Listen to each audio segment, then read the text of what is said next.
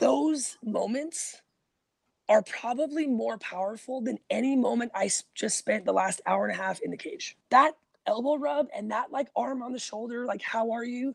That connection, that's the stuff that keeps them coming back for more. Hello, and welcome to the Coaching the Mental Game of Softball podcast, where we share tips, strategies, and stories for how to develop resilient, cohesive, and confident teams. I'm Melanie Rushing, and I'll be joined shortly by Alicia Smith for another episode. In this episode, we'll discuss our guest's goals for the season for her team, leveling up the intensity of fall ball, dealing with possible obstacles, keeping the lines of communication open, and her why and support system. We've also got a challenge for you today. Make time for rubbing elbows. More on that at the end. But first, let's talk about you and your team and whether or not you're ready to level up your mental game. Softball coaches are getting better and better at coaching the mental game, especially now that we see the impact it has on our players both on and off the field. The challenge is most coaches are trying to piece it together themselves and do it all on their own. After a while, these passionate, dedicated coaches begin to get frustrated and burn out because they're putting so much work in and not seeing the growth they were hoping for. We've figured out the remedy to this situation. We've created a system based on sports psychology, coaching and leadership, and other trainings that helps coaches implement the mental game more without getting burned out in a way that players buy into and grow leaps and bounds from. Are you ready to level up your mental training program? Find out at mentalsweetspot.com/level up.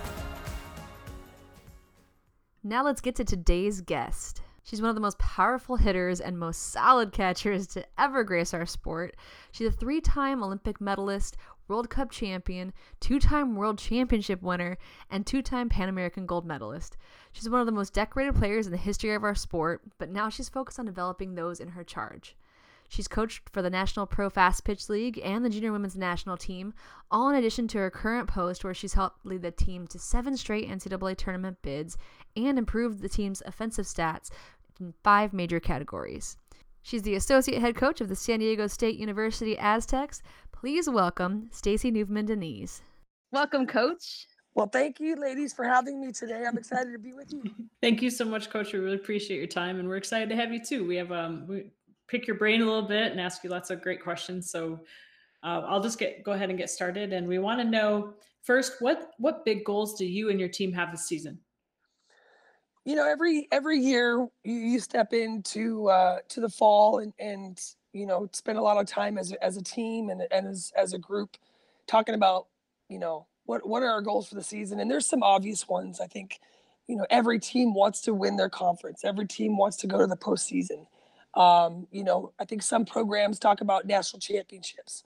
At this point for us, we have had a couple of down years. To be totally honest with you, we've had a couple of I'd say disappointing years where we haven't gotten into the postseason, and we've been really disappointed with that. And so for us, we've really tried to focus on getting back to the basics, getting back to the sort of fundamentals of the game, and focusing on the positive things, and really kind of redefining what we consider to be success within a game setting, and just kind of getting back to our love of the game, because I think in some cases, in some ways, the last couple of years, we've gotten away from that, and we've gotten too caught up in maybe statistics or sort of the outcomes as opposed to the processes that get us to those outcomes.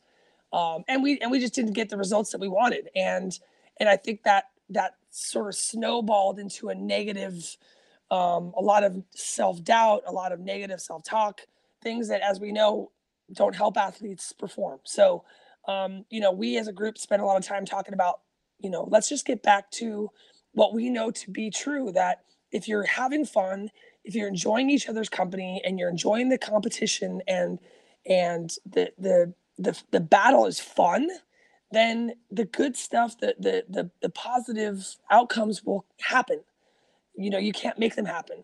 So that's it's maybe a little abstract, but that's been our focus going into this 2019 season. Yeah, to us, that's not abstract at all. That's like awesome. We love hearing that kind of stuff. So I got to know, how's it going so far? You guys have had, a couple weeks of spring practice plus fall ball. How has the turnaround been? You know what? It's been good. We had a pretty good fall. So this One of the other sort of off-season plan implementations was we went into the fall season, and generally we play a heavy schedule. We only get, I hate to say heavy schedule. We get eight fall competitions, so it can only be so heavy. But we typically play the majority of teams of our competitions against junior colleges, and then we might pepper in a D2 or D3, maybe a D1. So in the past, we might play USD, let's say University of San Diego. So that would be our one Division I competition. That kind of thing. This year we went out and we said, you know what, let's challenge ourselves instead of, getting out there and kind of beating up on some of these junior college teams and scoring a bunch of runs and getting this sort of false sense of confidence. We took the approach of let's really put ourselves to the test and find out where we are, and get a more honest assessment of where we stand and who's ready to go. And so we played Cal State Fullerton, we played Long Beach State, we played USD, we played UCLA.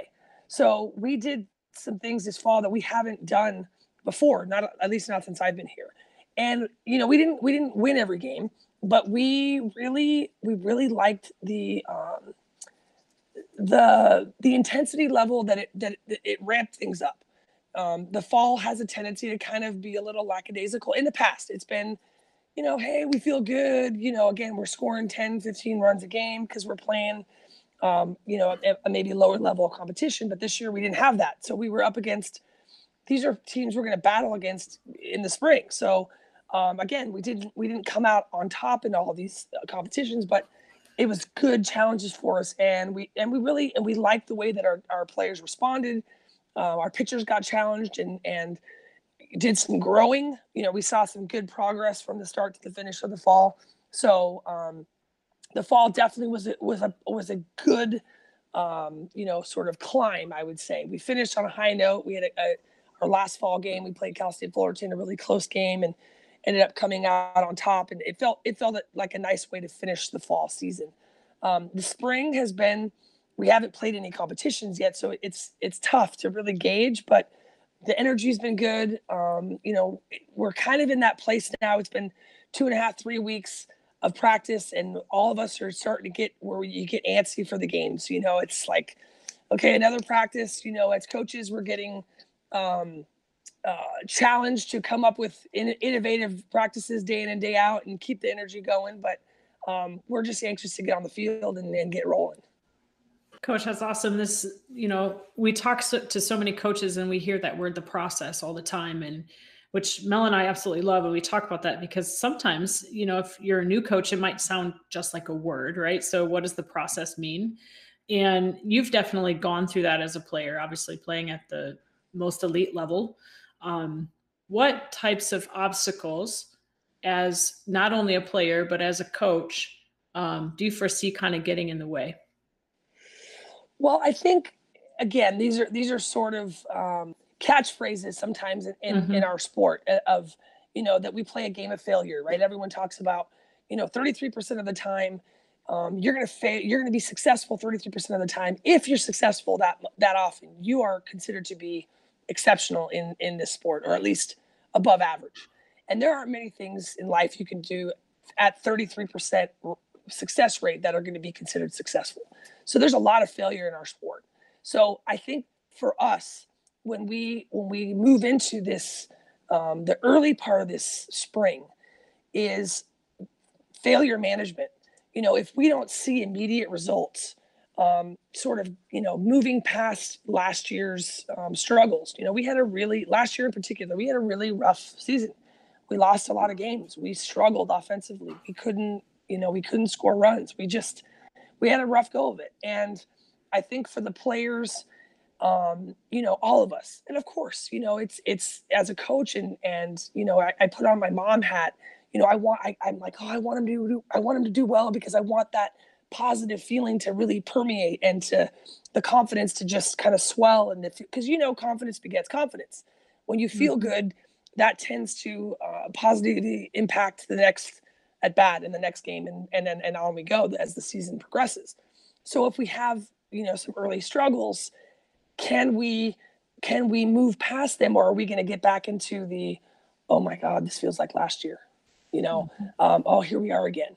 So that worries us. How can we fight the urge to start questioning, oh my gosh, maybe I'm just not that good. Maybe last year wasn't a fluke.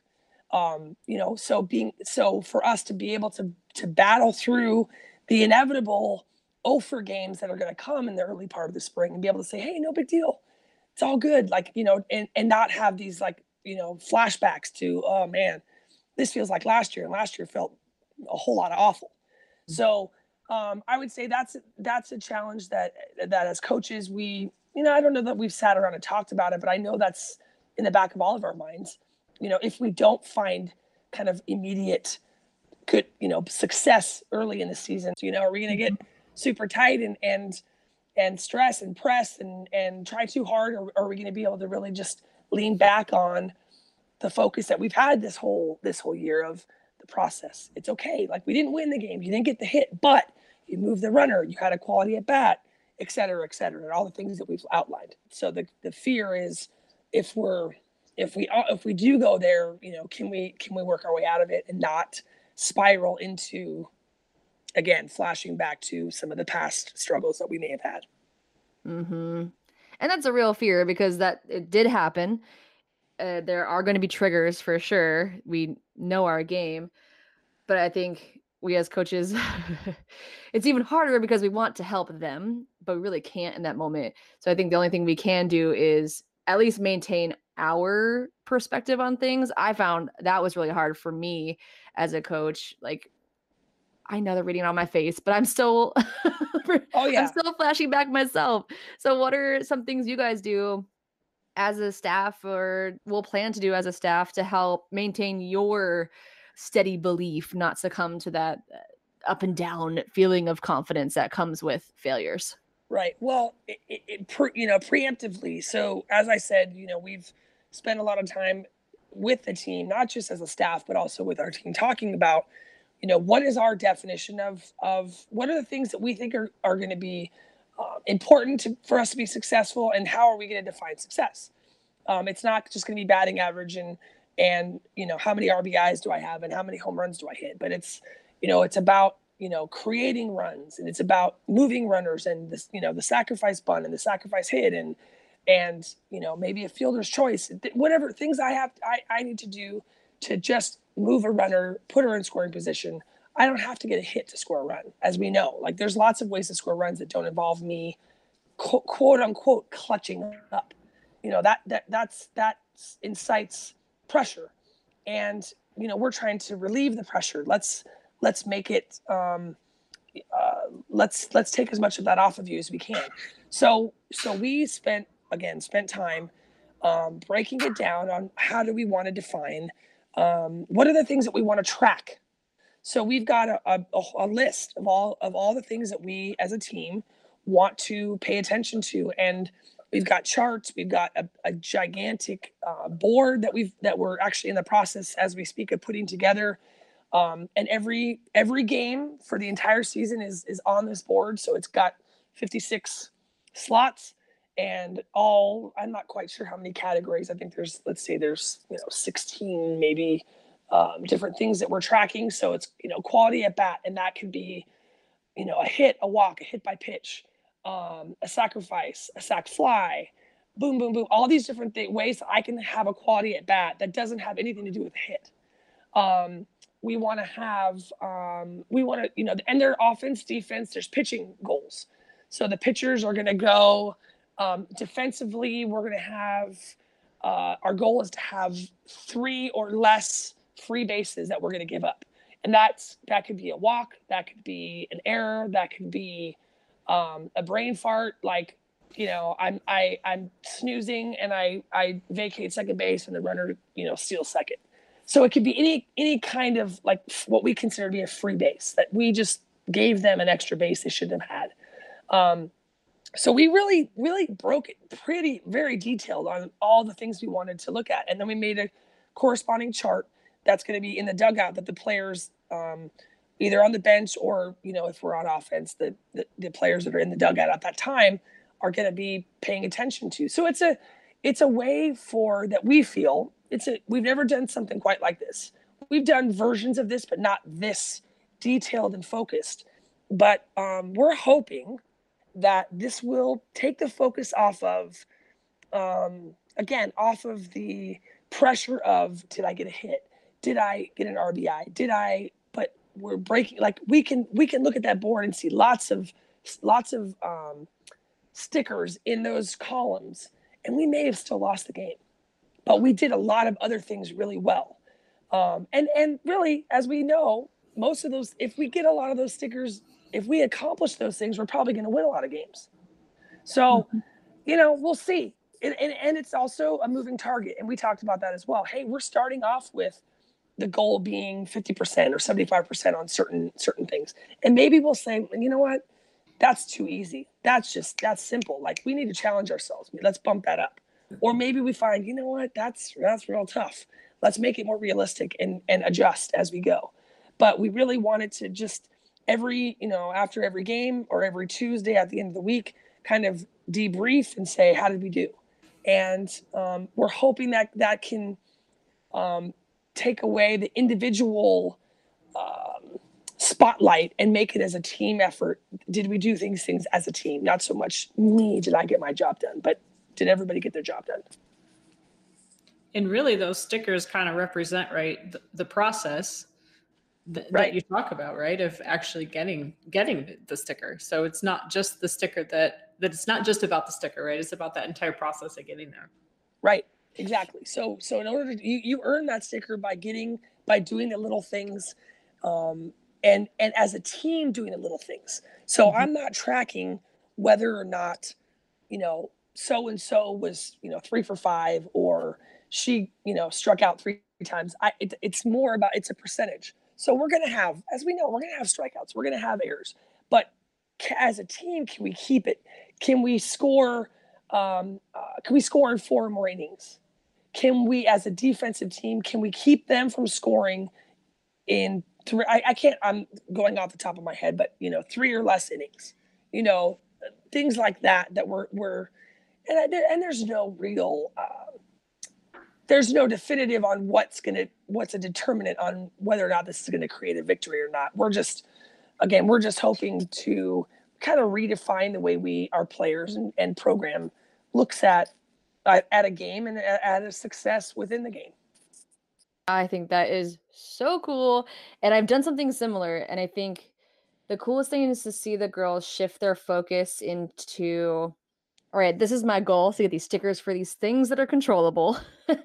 But then, okay, what do I need to do to help contribute to that? Not just what I have to do to keep myself in the lineup, or what I have to do to get into the lineup.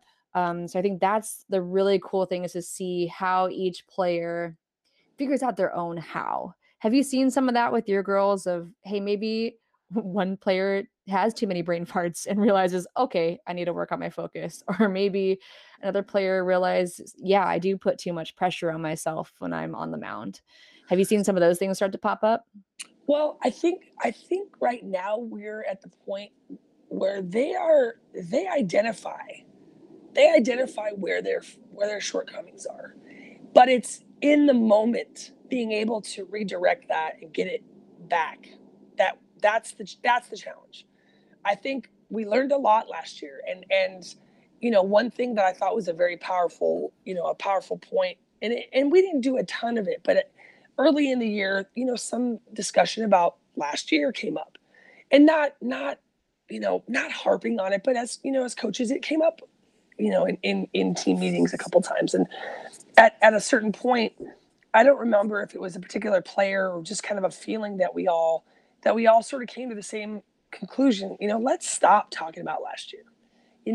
Those of us that were there, we all remember. It sucked, and we really harping on it and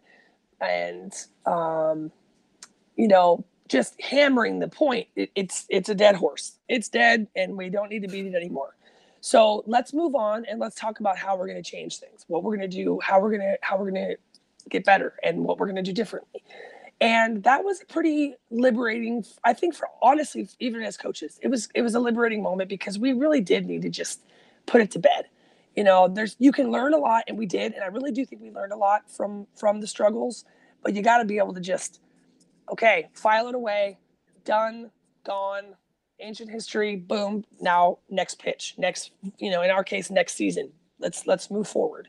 So I think for the players, it's still abstract because they haven't been on the field other than the fall competitions, which is, it's an indicator, but it's not the real deal. You're not in a uniform. That nothing count. It doesn't count.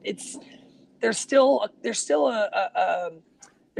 cushion on the other end of the cliff. On that one. You're not going.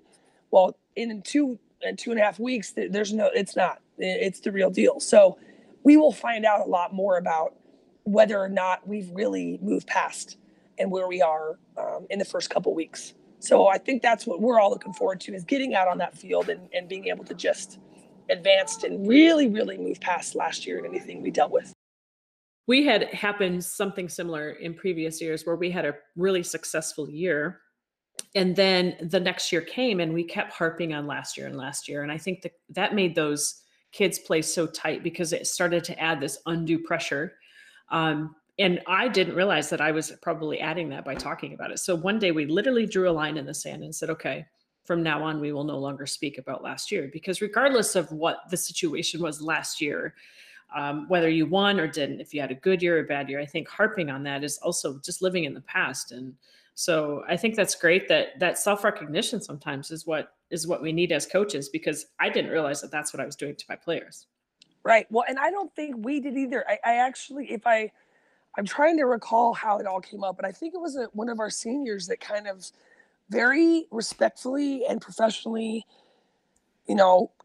just said, I think it would be really, really great if we just kind of stopped talking about last year. And all of us said, yeah, you're absolutely right. Like, let's just shut up about it and move on. And, find, it's not going to change. It's not going to change what happened.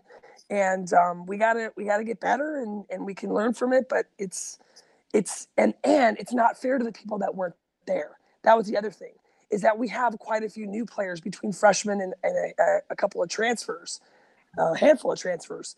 So we have, I think it's like 7-ish new people. So those people weren't even here last year. So talking about last year and referencing that, they don't have a frame of reference for what went on. I mean, they could, they might have known we didn't have a good year, but they don't really know. They weren't in the circle. So that was the other part of it too. And it just made sense. And it was very freeing and kind of a release, and let's go and let's move forward.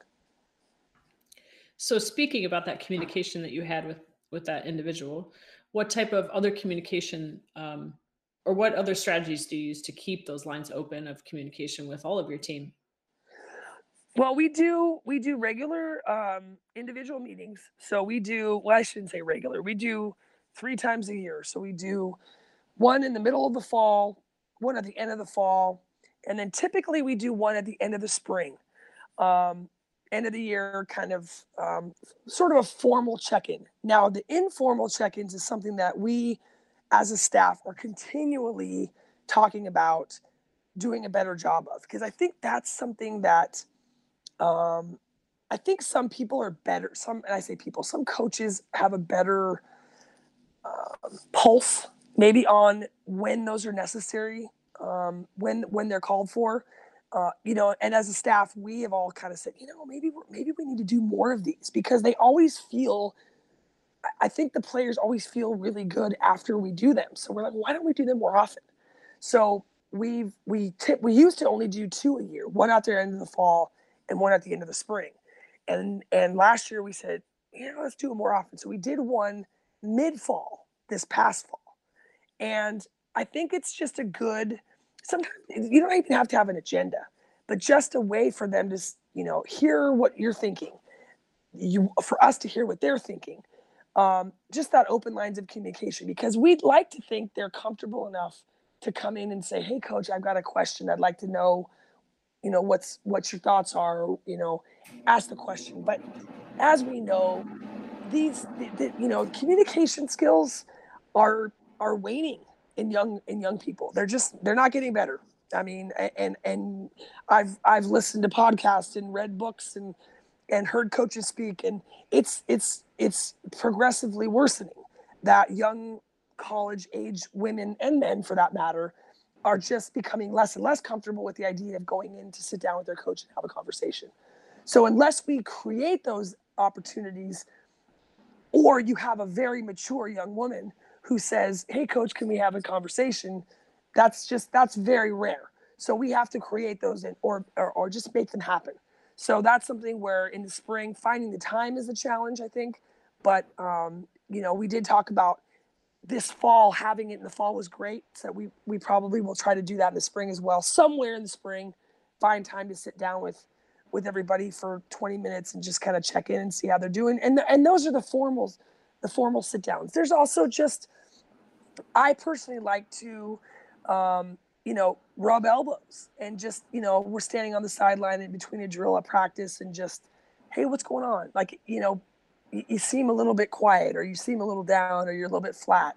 Is everything okay? What's happening? And one thing that, again, I think coaches sometimes, and I don't even know if this is a coach thing, I think this is kind of a human thing.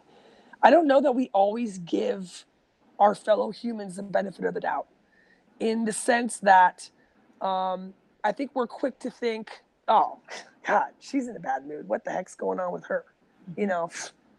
What crawled up her backside and put her in a bad mood? We kind of go to a more critical place instead of I wonder what's going on. I hope everything's okay.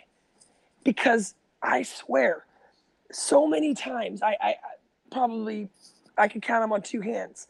There's been something going on with a player that's acting a little bit out of sorts.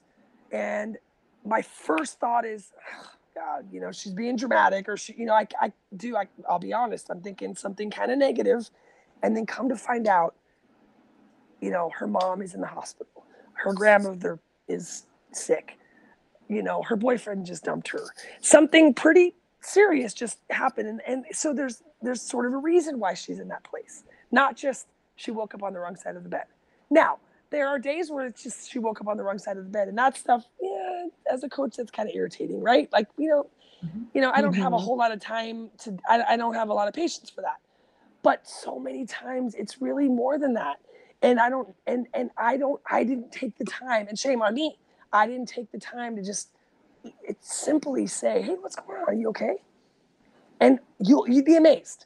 That simple little elbow rub connection just can make such a difference. And so for me, that's something that I personally have made as a goal to work on, is to be better as a staff. We've talked about that, obviously the formal sit downs as well, but so much trust and so much stress relief can happen just in those elbow rubs, where doesn't have to be a sit down, have coffee. It can just be on the sideline at the end of the dugout between innings, put your arm on her shoulder, eye contact. Hey, it's all good. You're going to be fine. Hey, whatever. It's just some little keyword thing, just a human to human connection. Boom. And they can snap out of their funk. So, those are some of the things as a staff we're working on, and obviously for myself as well. Oh, that is so huge. And I have been there too. Totally judgy. Like, what is your problem? I put all this work into you and I'm not grumpy. Why are you grumpy? Like, Right. And I'm not proud to say that. I'm not proud to say no. that, but I think I don't think I'm unusual that's where my head goes, and I think, it's just like any relationship. My husband comes home from work and I'm like, man, you're just kind of a black cloud. What happened? And well, something actually kind of gnarly went down at work today. And I didn't, instead of like having a little more like empathy, like, hey, what's going on? Like, are you okay? Checking in that way, it goes a lot further. And maybe, maybe he's just being a jerk, and that happens too. But I think when we're dealing with these young women in this pretty tumultuous time of their lives, I think a dose of a little more empathy and as my boss would say, giving them the benefit of the doubt, that it's not just that they're being sourpusses, but actually, something is going on that they're dealing with that we have no idea about. Mm-hmm. I think the main issue with our headspace is we don't have that time. Like you said, like we're thinking about the next 5 drills we've got to run. We're trying to keep track of 20 people in front of us, trying to give them feedback and coaching. I finally got to the point, and actually talking with Alicia this past year with how she works with her team, I realized, like, you know what? If I want this space, it's almost like mental space to be able to notice when they're off and be able to take the time to go get to know them, I have to set time where I am just walking around and noticing things. Right. Well, and I think, it sort of depends what your role is as a coach also, because I think I notice, not that I watch a ton of other teams practice, but I feel like this is going to sound weird, but like Hard Knocks, that show on HBO, the NFL show that they follow around an NFL team in their spring training or whatever they call their preseason. And the structure of an NFL team, they've got, 26 coaches for, 50 guys or whatever. But the head coach, that's what he does, right? He observes, he moseys, he's not in there snapping a football and breaking, he's not breaking down film necessarily. He's kind of, sort of the conductor, if you will. He's out there and, I don't have that. I don't very often get that luxury. I'm in the cage with the hitters or, and sometimes I do. Sometimes I'm in a situation where maybe the defense is doing something and I'm kind of, as an assistant coach, I get the ability to sort of kind of wander a little bit and it's great. It's wonderful, but it's also, it's having that space, but then it's also having, telling yourself, I'm going to take advantage of this time I have to do that. And I'm going to plan that when I do have that time.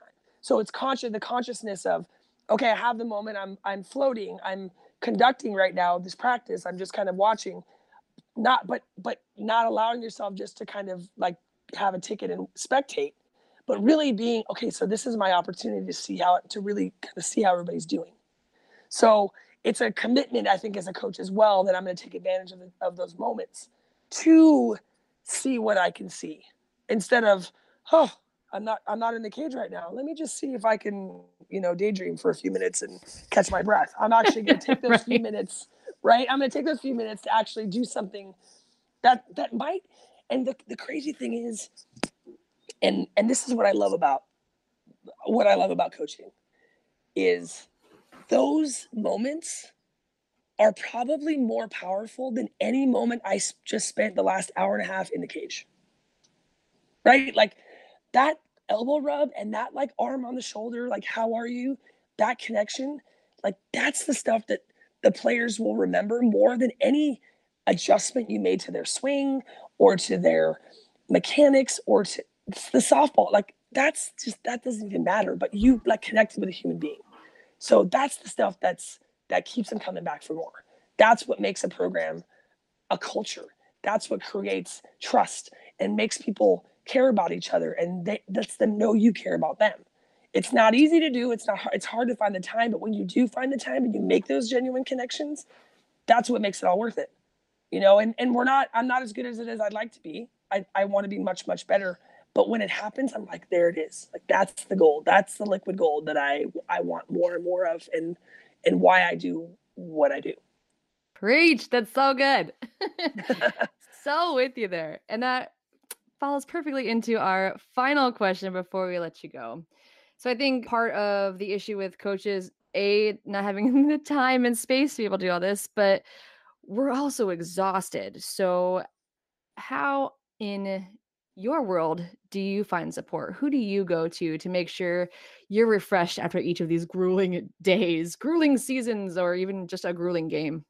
I honestly feel very fortunate because the staff that I work with they're phenomenal coaches, but we just have a great connection and we have a lot of fun. Like we laugh a lot. And I remember so at San Diego State, myself, so Kathy Van Wyk is our head coach. I'm associate head coach, and then Mia Ferguson is our other assistant. And the three of us have been together for 10 years now. And at the mid-major Division I level, that's pretty unusual. Like it's not common. A lot of times this level is a place where coaches come and then they move on, they become head coaches, they advance, it's not often that you see staffs really stay together for this amount of time. So we have a really, really good bond and relationship. So in that way, I feel very fortunate that we can have we have like legit disagreements. I mean, we have I don't want to say fights, but I mean, we go at it and we heartily disagree. And I fully will disagree with my boss, and she'll totally hear me out and we'll go after it. And then sometimes she'll say, I hear you, let me think about it. Sometimes she'll say, hey, I'm the boss. Like, this is the way it's going to be. But the respect level never changes. So I can't, that part of it, my professional life is on point. I 100% love who I work with. So in that way, I feel like I have a really good just support system just in the people I'm with every day on the field. My support system at home, my husband he's the wind beneath my wings, if you will. He's the one that really does hold down the fort, in spite of the fact that he's an attorney with a law practice and has his own crazy, ridiculous life and schedule and, world that I can't even fully understand, because it's like another level of complication that is out of my pay grade. It's Same. like, it's impressive, but we dance. It's a dance that we do. And, so I come, and he has a sports background too. So he also gets it. He was a coach, high school coach and teacher before he went to law school.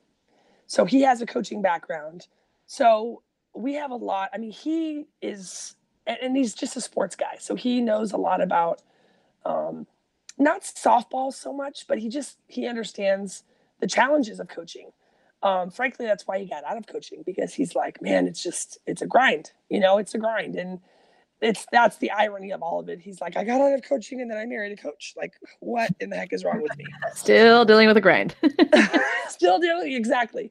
But I don't know. I have my friends are jocks and coaches. I have a very wide net of resources. I mean, Coach Enquist, my college coach, is still like literally on my phone of my favorites, like list of like, like on your phone, you've got like mom and dad, like husband, like Coach Enquist is like still on my favorites page, because she's still someone I call, when I'm, hey, this is going on. And it could be about coaching. It could be about my kids. It could be about, I don't even know, scouting. I mean, all kinds of things. I'll ask her all kinds of stuff, and she's not even coaching anymore. But I just feel I'm so fortunate, because I do have so many people in my corner that from a wide variety of places and backgrounds that all know me and love me and give me different perspectives. So I feel like I've got a great network of support that gets me through the day and sometimes talks me off the ledge if need be. But yeah, I mean, it's a village, it's a village to raise my family. And I think it's a village to, as a working mother, to get through this world, doing what we do with the family. It's all of it, all of the above. I mean, I lean on a lot of people, and I battle the guilt train like every other working mother does. But I also lean on the other working coaching moms that feel the same way that I do. And there's some peace in that solidarity, knowing that I'm not the only one feeling the way I feel. So, it's not always easy, but I'm still thankful to have the opportunities to do what I love and be in the sport that I love and passionate about, in spite of the challenges that it presents. So agree there. And it's so true. It's a very unique job and you got to be a little crazy to do it, but it's worth it if you got the support to get through those tough times. Right. Well, thank you so much for joining us. We will let you get to that family. I'm sure wants to Yes. hang out with you after a long day. Yes, they do. Well, I appreciate you having me on today, and best of luck to all of you in your seasons as well. Thank Thank you. you. Bye. Thanks, Coach. Take care. Yep. Bye-bye. And that is it for today's episode. Again, inspired by our conversation, we have another coaching challenge for you. Make time for rubbing elbows.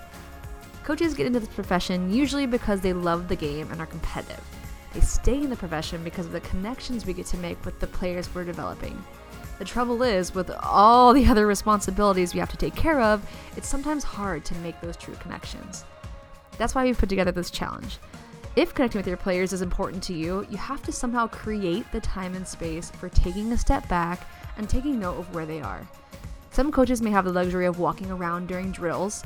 Others may have to be more intentional and creative about using the small spaces before practice or between drills to check in on their players. Either way, if you take the time to make sure all the other planning is taken care of and make it a point to plan for that step back, even if it's just a couple minutes, you'll see that even the shortest of conversations and check-ins will go a long way for keeping a finger on the pulse of your team and helping each player feel cared for. We want to hear how you tackled this challenge and how your players responded. Give us a shout out on social media, shoot us a private message, or for our members, share it in the Dream Team Clubhouse. And that is a wrap for today. We hope you enjoyed this episode, and we'll see you next week for another one. Have a good one.